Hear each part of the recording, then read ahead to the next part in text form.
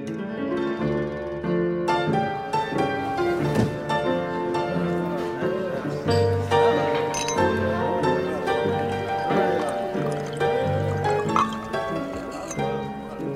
hello. You must have heard the news by now. I will confess, in my foolishness, I didn't believe it actually existed.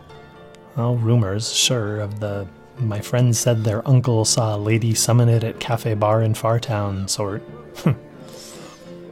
But my friend, it is very, very real. And many of those who have called it have coaxed it to spill its secrets. Rumor has it that, emboldened, some Vizsla are attempting to master it, to bind it, to merge with it. So far unsuccessfully.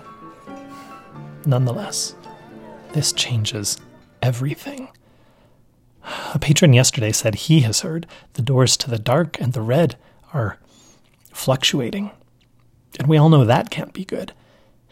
He also said the gray. Well, let's continue on in good faith, shall we? What are you drinking tonight?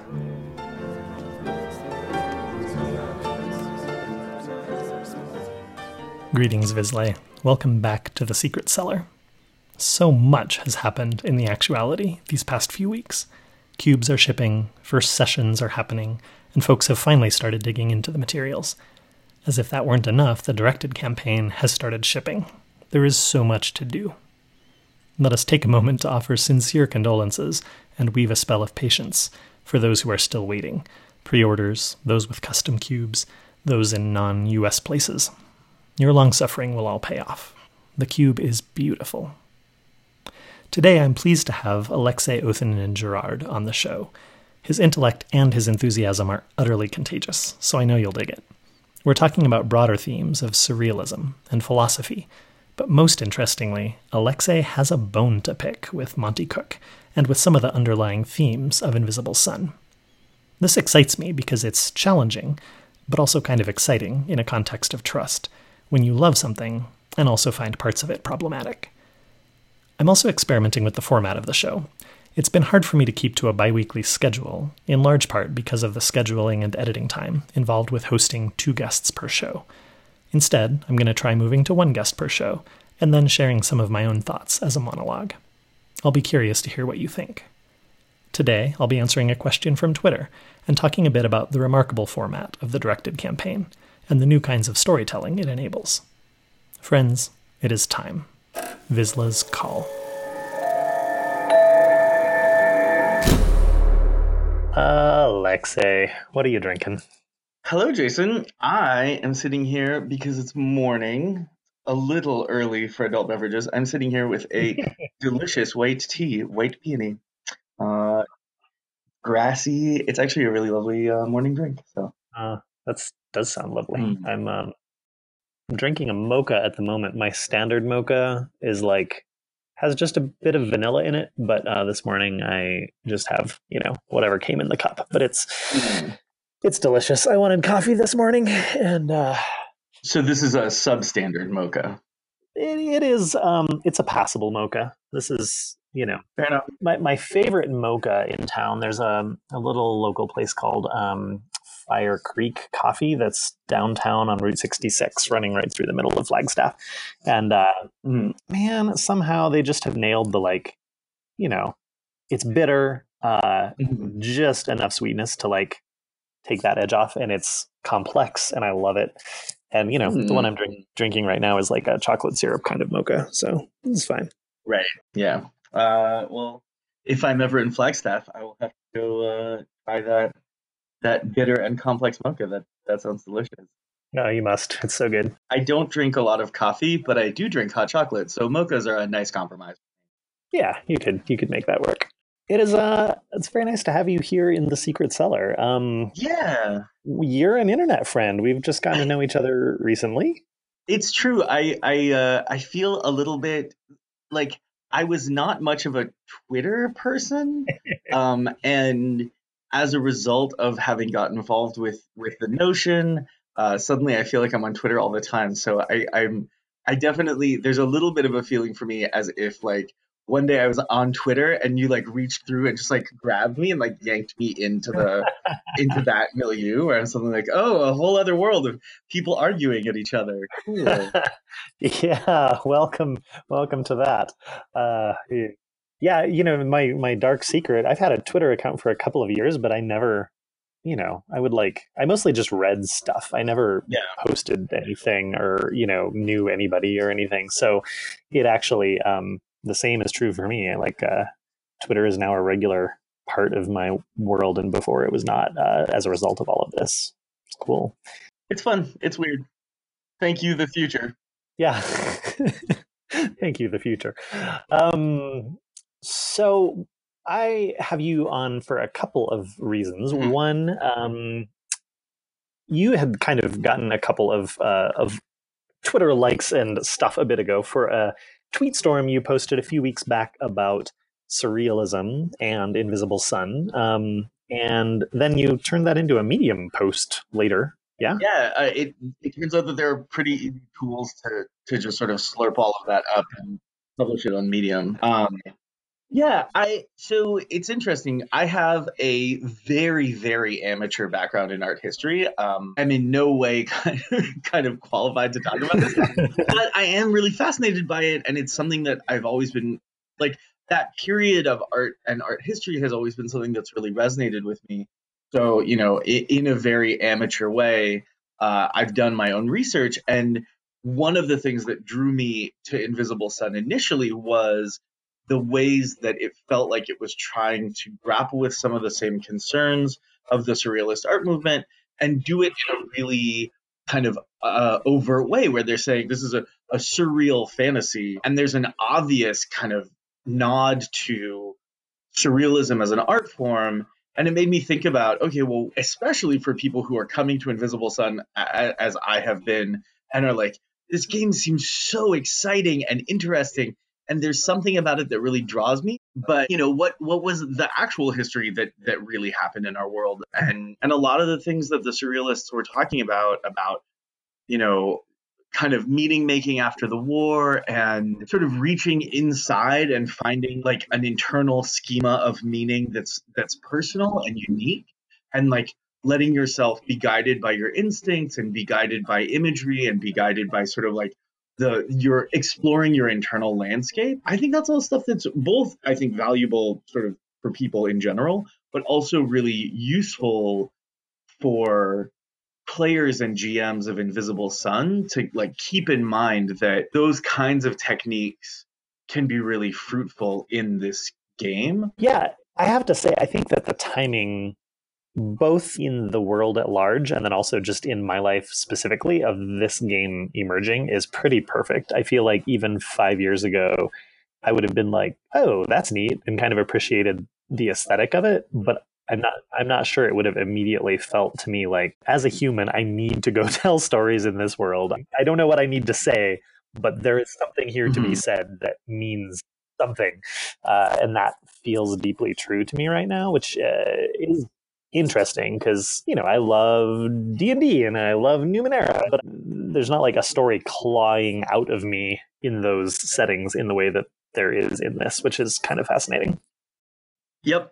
Yeah, I agree. My real inroad was I was listening to a lot of Campaign and, had really fallen in love with the One Shot Podcast Network. And when they announced The Woman with Hollow Eyes, I was like, oh, this seems really interesting. And I think I watched 15 or 20 minutes of the first session of A Woman with Hollow Eyes. I felt like my brain had cracked open where I was something like, oh, wait, no, wait, this is good. This is really good stuff. And like formally it feels really exciting and thematically it feels really apropos and there's a bunch of really exciting kind of mystery about the game and about the world of the game. So I was enchanted. I mean, basically like instantaneously upon coming upon it. So I know that feeling. And it's interesting actually because I think, to segue, hopefully not not awkwardly, but one of the things that I've really appreciated about the fan community that I've seen, the Notion and all of the folks who are involved, is like it feels like people are immediately gravitating towards like more serious stories, and this whole idea of, hey, let's reach to the real world history of surrealism to inform our gameplay. For me, that comes from an instinct of like, there's some really important and powerful stories that we can tell in this setting. And it's exciting that the people that I see who are starting to think about the stories that they want to tell are also thinking about like, oh man, what stuff can we tell that's not just a dungeon crawl, or where we're trying to grapple with some of these deeper questions about humans and human beings, and the internal experience versus the external experience. Mm-hmm. Yeah, that's a great way to put it. Yeah, that doesn't strike me as awkward at all. It's been I've had the same experience and the same delight. I think to some degree, Invisible Sun fans are self-selecting in a sense because Yeah. it is it's a hard, it's kind of a complex thing to wrap your brain around, and it's not, it does not lend itself in the same way to just, kind of pulp stories, which are great too, but the palette that you have to work from in terms of character motivations and just from the ground up, the fact that one of the arcs that exists is like fall from grace. Like you Right. from day one could decide on behalf of your character that your character's primary goal, whether they know it or not, is to fail hardcore and lose everything as a starting point, Yeah. because there's actually an opportunity for grace, right? And like that's that's pretty that's pretty cool. Yeah. So we had a really interesting conversation, which was, it was just the germ of an idea that we started kind of poking at. But now that NDA is lifted, I think it's a great chance for us to kind of explore that a little more. Oh, yes. And I just want to talk, I'll give a brief introduction and then we can just kind of bounce some ideas back and forth. But you had written me early on and said, I am excited about Invisible Sun, but I have a concern. Can I talk to you about my concern? And I'll just say now, for anyone listening, we don't have answers to this. I don't know what's going on in Monty Cook's, delightful, weird mind. But, the game talks a lot about, obviously, the relationship between Shadow, where you and I are sitting making a podcast, Right. and Indigo, or the actuality, where all the Vizsla, all the wizards are. And I've even heard Monty Cook mention in an interview once that his original working title for Invisible Sun was Escape. Yep. And there's been this very, if you watch like the teaser video on the Kickstarter, it's very much this sense of like all the chaos and rush and senselessness and celebrity and news and politics and destruction and just meaninglessness that creates a fabric of noise here in our world, that really what we are all yearning for is to escape from that, launch out, and get back to a place of meaning and a place of depth and a place where things really matter. And that makes sense in a way, but that also feels a little weird. Do you want to elaborate a little on what you first talked to me about? So this idea of, this world, the world around us, like this is a false world. You step out of this false world into like a real world. That's a really like beautiful idea, and it's kind of it's a very fantastical idea, right? It's a portal fantasy, pretty much straight up. But as I've become a more kind of critical reader, there's something about those kinds of stories that has started to bug me. And it really hit me hard with Invisible Sun, which is there's this feeling for me of like, if the Vizsla as a whole consider the gray to basically not exist, right?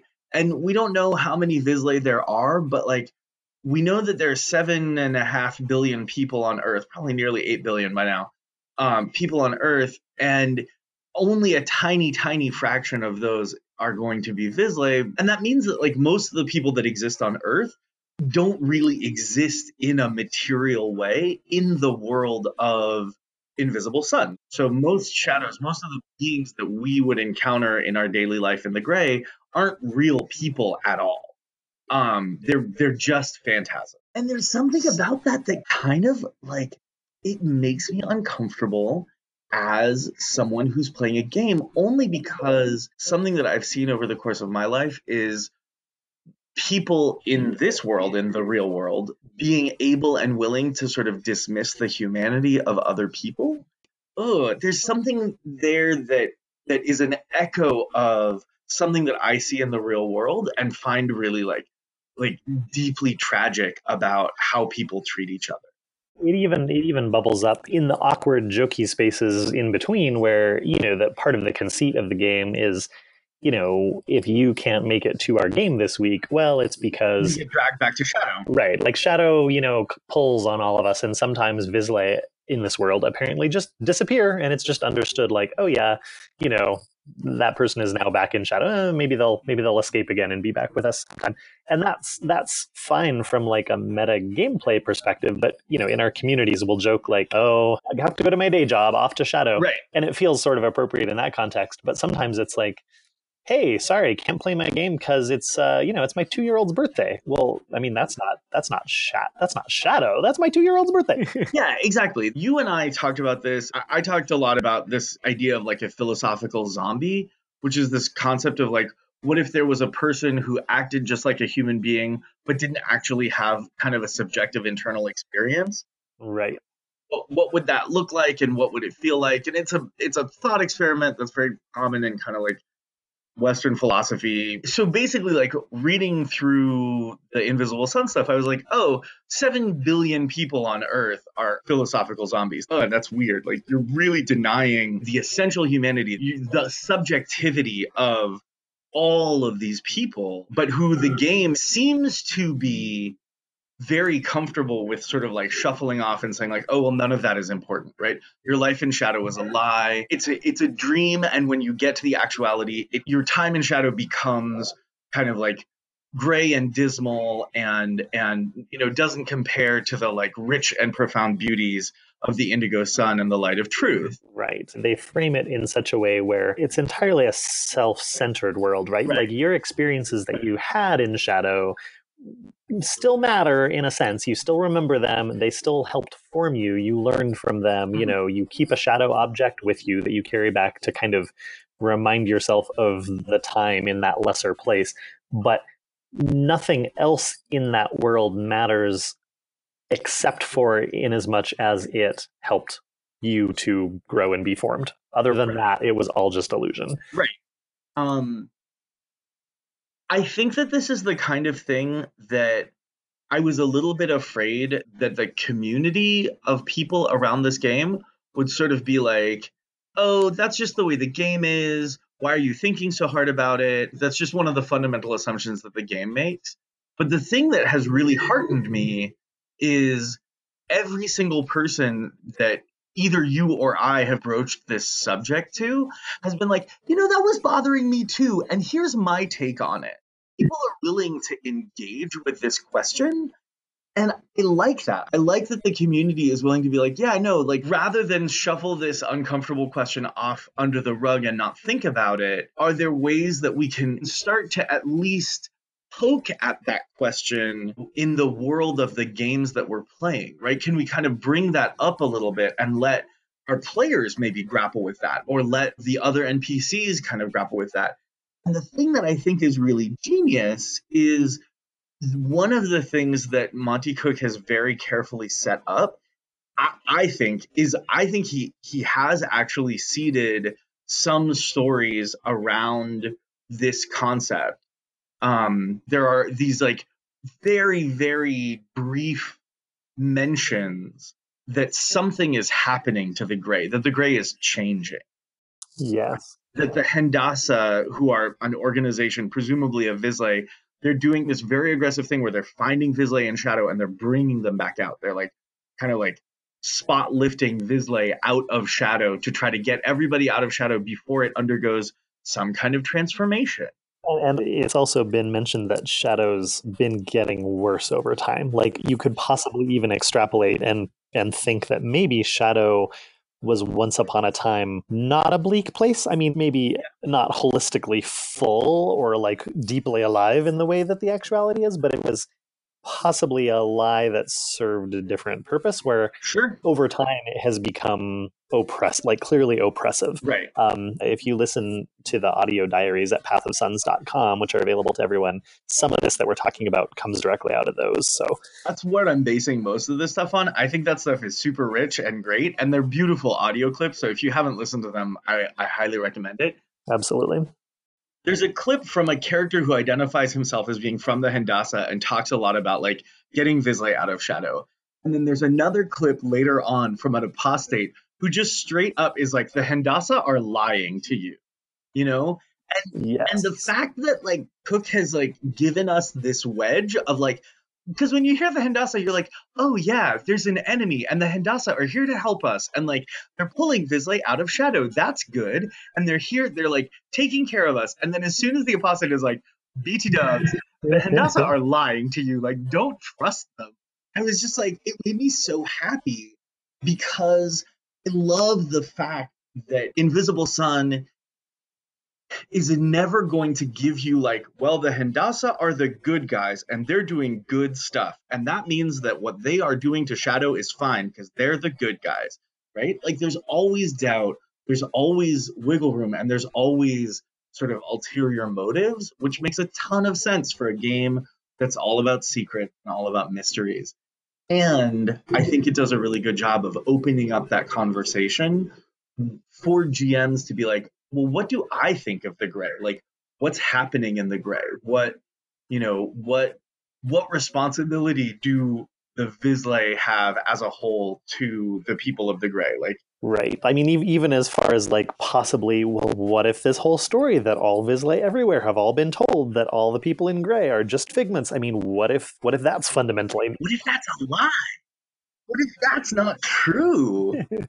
right? I mean, it's great. It's really good, actually. It's exciting. A thing that I've enjoyed a lot is there's just a tremendous amount of mutual respect between Monte Cook Games and the players in their community. Because I think a lot of products, if you had a bunch of people who had fundamental just questions about like an essential aspect of a world, I feel like either, as you said, you'd have this whole base of like, you know, fan people that are just like, stop taking Right. this so seriously. You know, the game's great, whatever, don't think about it. Or you'd have people that would get all deeply personally cynical and bitter and be like, well, you know, screw this, we're gonna, you know, whatever, they don't know what they're talking about, and like, I don't know, take it some other direction. And I love that everyone's response in this community is like, we deeply trust Monty Cook Games to be doing something interesting, and at the same time Monty Cook Games is trusting its fan community to be smart enough to like play with these ideas and, you know, make your own decisions. And like, even down to, and this is a detail about the materials that I love, is there's this constant tone held below the surface in all the exposition that is, you know, as one example, you know, there are 9 suns. Vizsla know this as a secret about the universe, but most people just walking around in the actuality think that there are 8 suns. They're aware of that concept. Yeah. And this 9th sun is actually already something of a secret and something of a mystery. And in the language of the book, the tone is of a narrator who is not entirely reliable, but who knows more than you and sometimes waffles about how much to tell you. Yeah. So you'll even get this thing where it's like, under the light of the 8, no, 9 suns. Like, oh, I remember now, we've let you in on this little secret. And that kind of thing happens a lot, where even the meta narrative of the expository text about the rules or whatever is handled at a little bit of a distance, as though no matter how much you know, there is still more that you don't know, which it just lends so much to this flavor of the setting in the world. It's so great. Yeah, I really agree with you about kind of Monte Cook Games like having a lot of faith in their players. It's interesting because they're having a lot of faith in their players not to take things on faith, right? They're having a lot of faith in their players to like think, they're putting ideas out there and not necessarily pointing a big arrow and saying, think critically about this idea, but instead are willing to say, here's an idea. And what I've seen is people, you know, again, kind of everyone that I've had this conversation with has been sort of like, oh, I've been thinking about this. I want a more satisfying answer. I want a more satisfying narrative Right. than 7 billion people aren't real. Their history isn't real. Their achievements aren't real. The pain and suffering that they've gone through isn't real. The joy that they've experienced isn't real. Like it feels weird to hand wave all of human history away. And I really appreciate that Monty Cook is like, well, maybe that's not what's happened. Maybe there are other possibilities. So we'll see. Yeah, that's pretty cool. Yeah. So let me ask this kind of in closing. Yeah. Can you tell me just a little bit in terms of your gameplay, both as a character and then if you end up running games, what are some of the goals that you have for storytelling in this world? Oh man, that is a good question. So the only Invisible Sun character that I have is Catafalque, my Society Pages editor at the Notion. And a fabulous dresser. I mean, he is very well dressed. We just worked out his signature item, and I'm excited for people to see it. I'm excited for them to see it as well. So the thing that I think has sort of drawn me in the most is the notion of the war and sort of the effects of the war, and the fact that the war is unapproachable through normal linguistic means. The fact that people can't or won't talk about it, the fact that information about it is like hard to come by, not because it's necessarily forbidden, although I'm sure a lot of it is forbidden, but that like it occults itself, right? It makes itself hard to find. And I love frustrating. Yep. But there's something about that I think is so powerful about people trying to reach for their past, right? Like trying to make sense of the story of your life. And I think this is like a totally human experience that everyone shares where, I'm almost 38 now. I look back on my life and like I can tell myself a story of what has happened to me along the way, but I'm never 100% certain that story is accurate, because interpretation is fallible. And I love that this is a game where it's like, yes, there was a giant event, a huge world-shaking event that happened. No one is ever going to talk about it. And there's something there about putting Vizsla in the situation of like, oh, you've come out of shadow, build your new life in Saturnine. Remember, try not to think too hard about the fact that like you've lost who you are. Right. Like you don't have that anymore. And I'm excited as a GM to see both players who immediately become like, we kind of saw this in A Woman with Hollow Eyes, where like, Calvin very quickly gets wrapped up in this question of like, who was I and what did I do?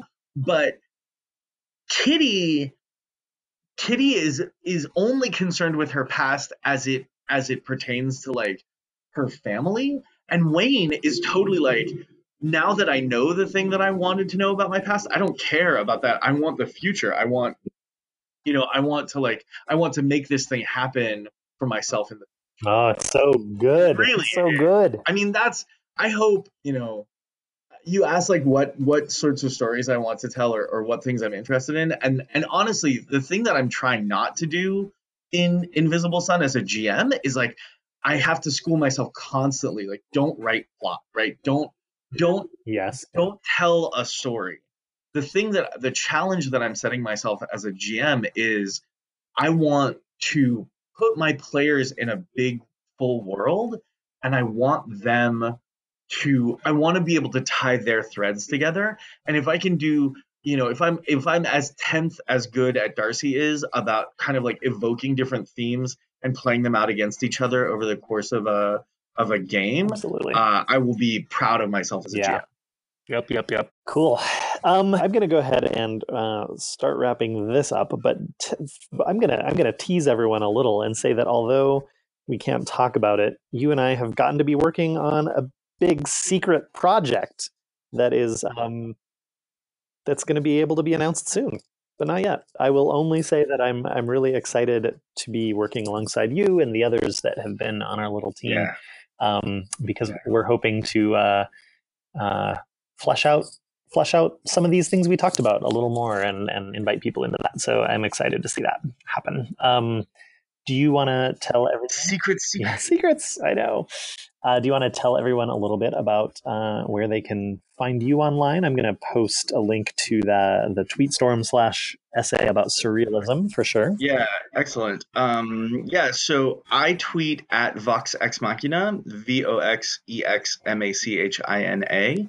And you can find Catafalque at Catafalque9, CATAFALQUE.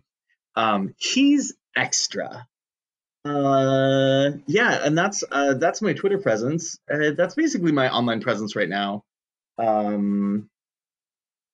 If anyone wants to check out the game design computer science program that I teach at Balboa High School, they can find us on the Balboa High School website. I teach in San Francisco, so yeah, we have a little web presence there. You should. I know that it is now defunct, but you should mention your podcast too. I really enjoyed listening to it. Oh yeah, yeah. Okay, that's a good idea. I do. We have a podcast. It's on sort of like, let's say, hiatus. Sure. But yeah, no, we have a podcast called Carpe Diem, and you can find that at dmcast.net. And it's a podcast about teaching first-time DMs how to run Dungeons and Dragons, specifically my friend Chris and I trying to teach our friend Meredith how to run her first D&D game. So super delightful. Yeah. Excellent. Well, thank you again so much for your time, Alexei, and I will see you around on the internet soon. Jason, thank you for yours. This has been super fun. Yeah, let's. I'll see you at the offices of the Notion in the writers' room. That sounds perfect. I'll see you there. Bye-bye. For tonight's monologue, the first of its kind, I'm introducing a new segment, one which we haven't been able to include before, at least not in the context of Invisible Sun. It digs into the specific details of a particular game system. Crunchy bits.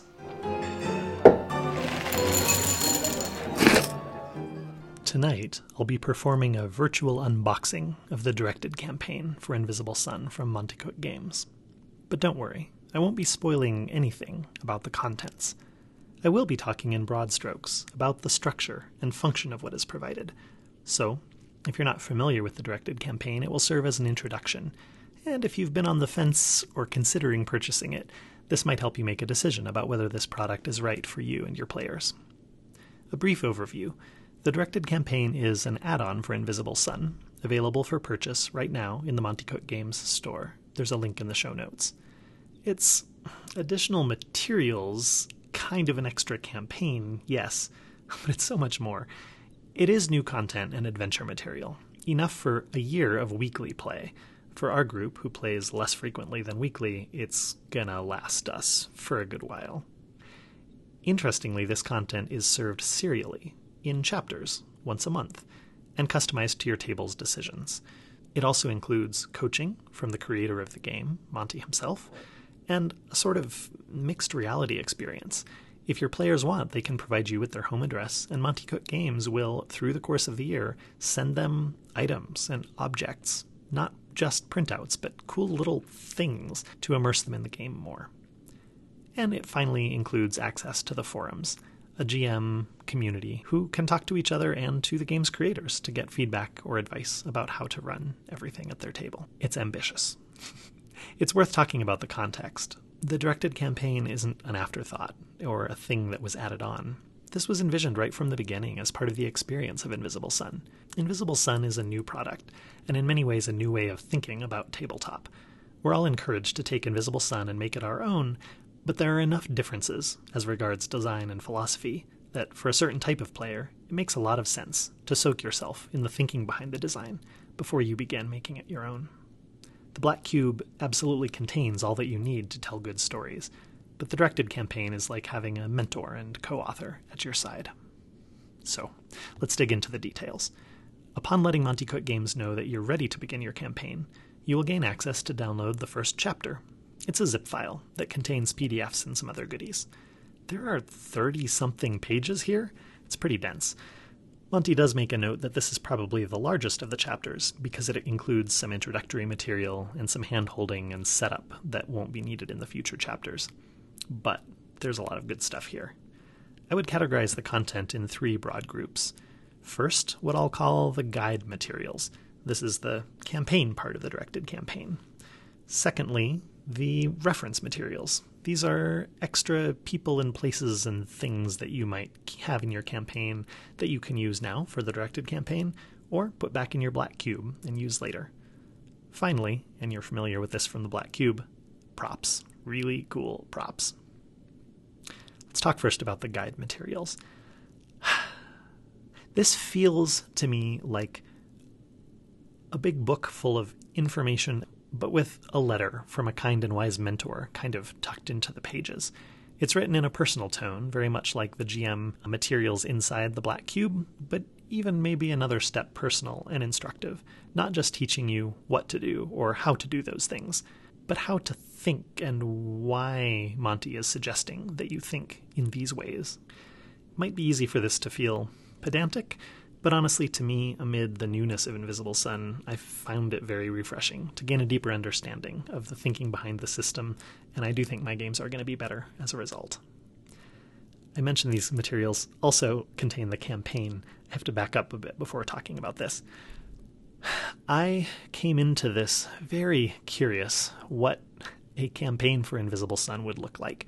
We've seen two examples, with A Woman with Hollow Eyes from Darcy Ross GMing and Monty Cook GMing The Raven Wants What You Have, and they both fall on opposite extremes of a spectrum.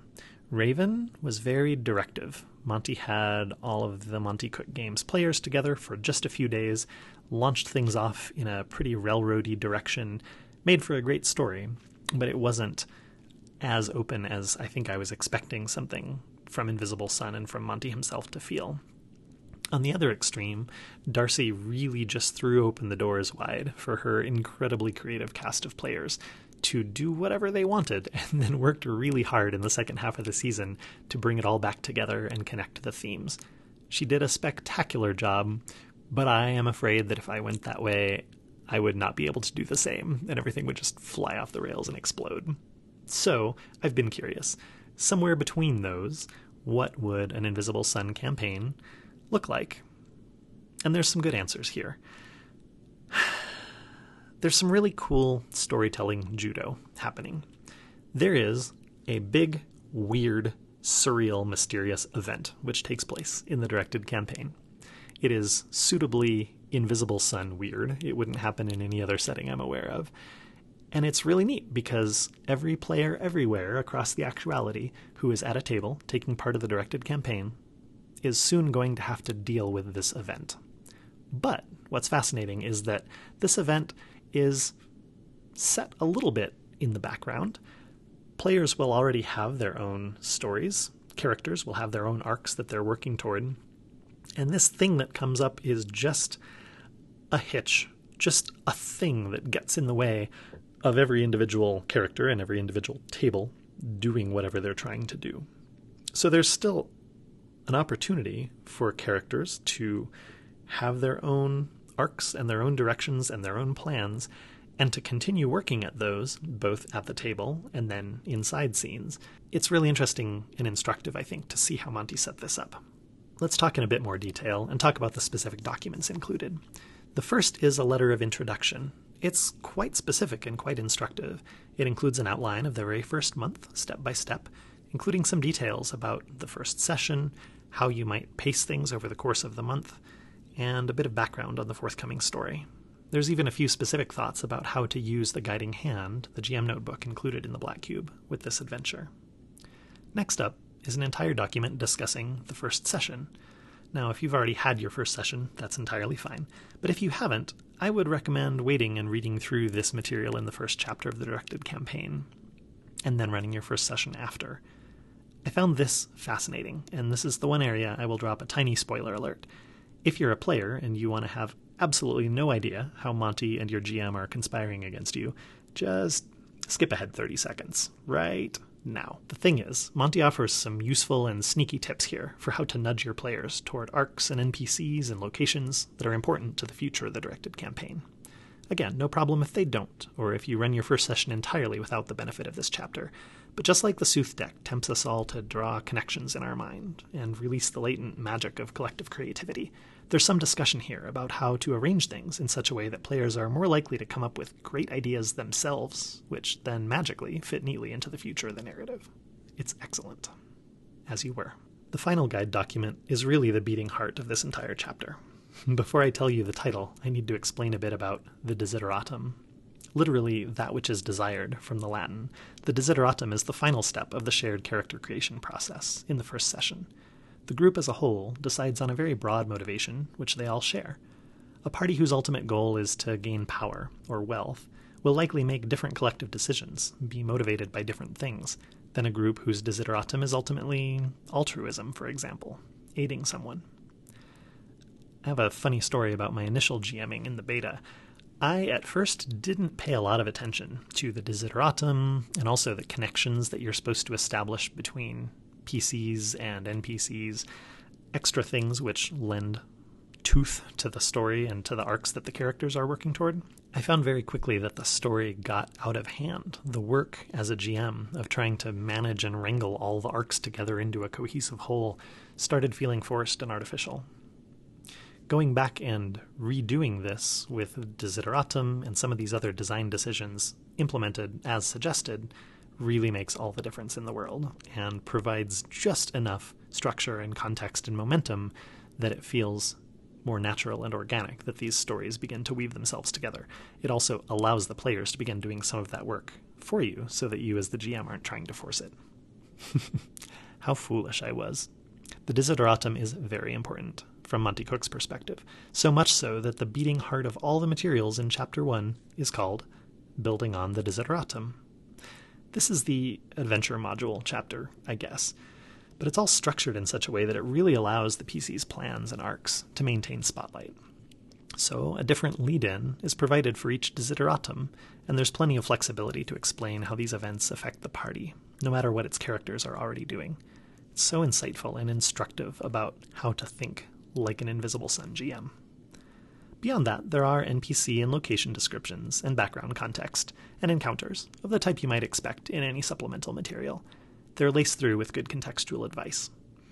I'll break my own rule and read you one sentence verbatim from the PDF itself, preceding a page full of small encounters for the PCs to have amidst their investigation.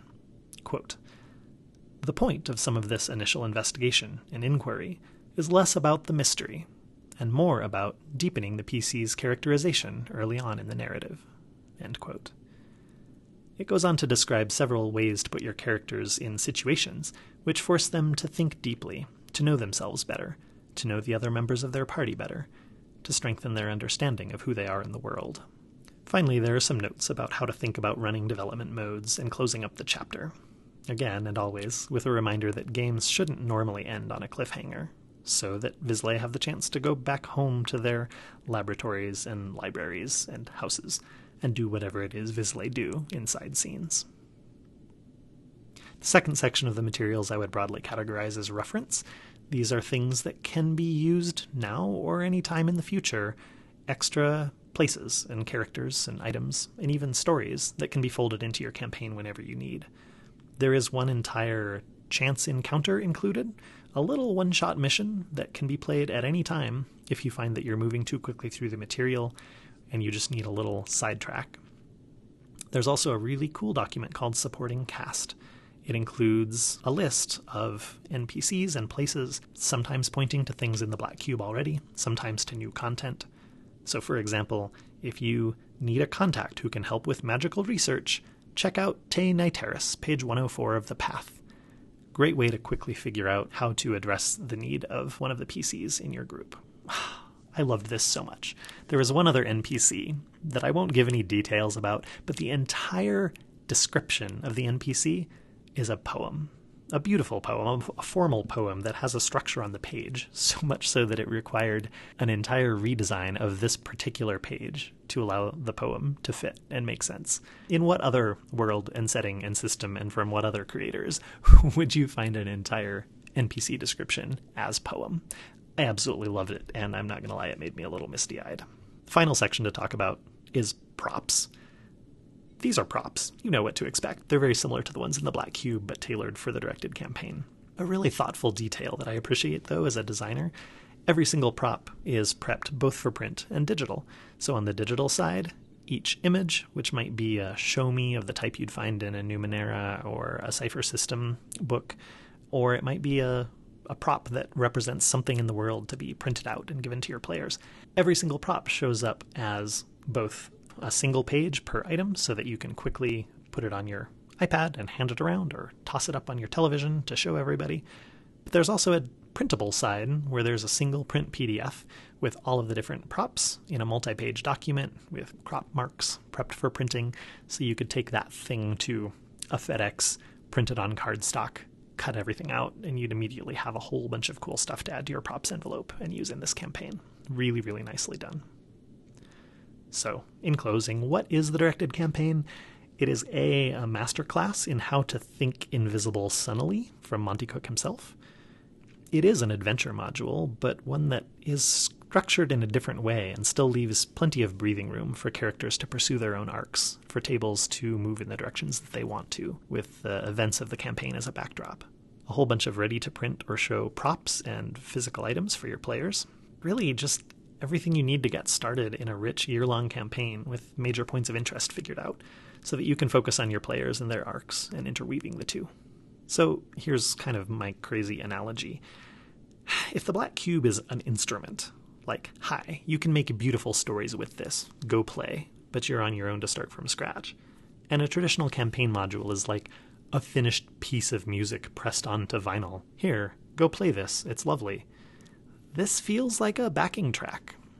It has a structure, and it has a rhythm, and it has chord structures to bounce ideas off of, but leaves plenty of room for you to kind of step in and solo, for your own stories to step forward into the spotlight and to kind of take over and go the direction that they want to.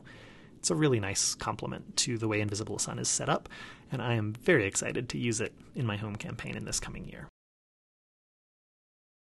It's almost time to close, but I do want to answer one question that I received from Twitter. @DarkTakan writes, "Hey man, I follow The Secret Cellar. It is one of the few places you can find info about Invisible Sun. Waiting for my black box, and to enter in the secret forum for the DMs," which is the one we just spoke of. "If I could get access to your impressions as a DM, it would be fantastic. Thanks, Fran." So first of all, Fran, the previous episode of this podcast, the one that's just labeled Chaser, it's not actually an edited podcast. It was just a recording of a conversation I had with the guys from Incantations podcast. It has a lot of good background information and stories from the three of us talking informally about our experience GMing, so you might check that out. But I will summarize here and say that the two most important things I learned GMing Invisible Sun are, one, really listen to your players, and by extension, their characters. Others have spoken about this, but it really is true that Invisible Sun, in a way different from other games I've played, is less about you, the GM, telling a great plot and story to your characters and involving them in it to your players. It's more about them figuring out what their characters want in the world, and you bouncing off of that, fleshing in the world around them as they go, and weaving the threads together. It feels different.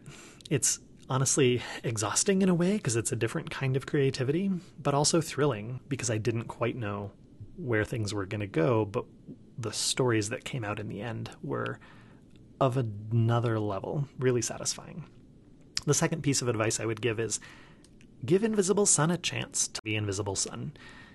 If your immediate tendency is to go in and tweak and break things and try things in a new way, I would recommend holding on for just a bit, trying to do everything as is recommended initially, your first time through anyhow, and learn what you can from it. And then, of course, as we all do, you'll take it and make it your own. So those are my two initial pieces of advice as you start GMing Invisible Sun. Thank you so much. I hope to see you all in the GM forums. There is change in the air. Exciting and a bit scary, but I'm glad to be walking through it with all of you. It's last call. Order one more nightcap as I dim the sham lights. A personal note of thanks, by the way, to Katrinity and Harold Eckmuller, and others who've written kind notes, critique, and feedback about the podcast. It makes me so happy to know that real people out there are enjoying this space. Do continue to let me know what you like, what could be better, what topics you'd like to hear me explore.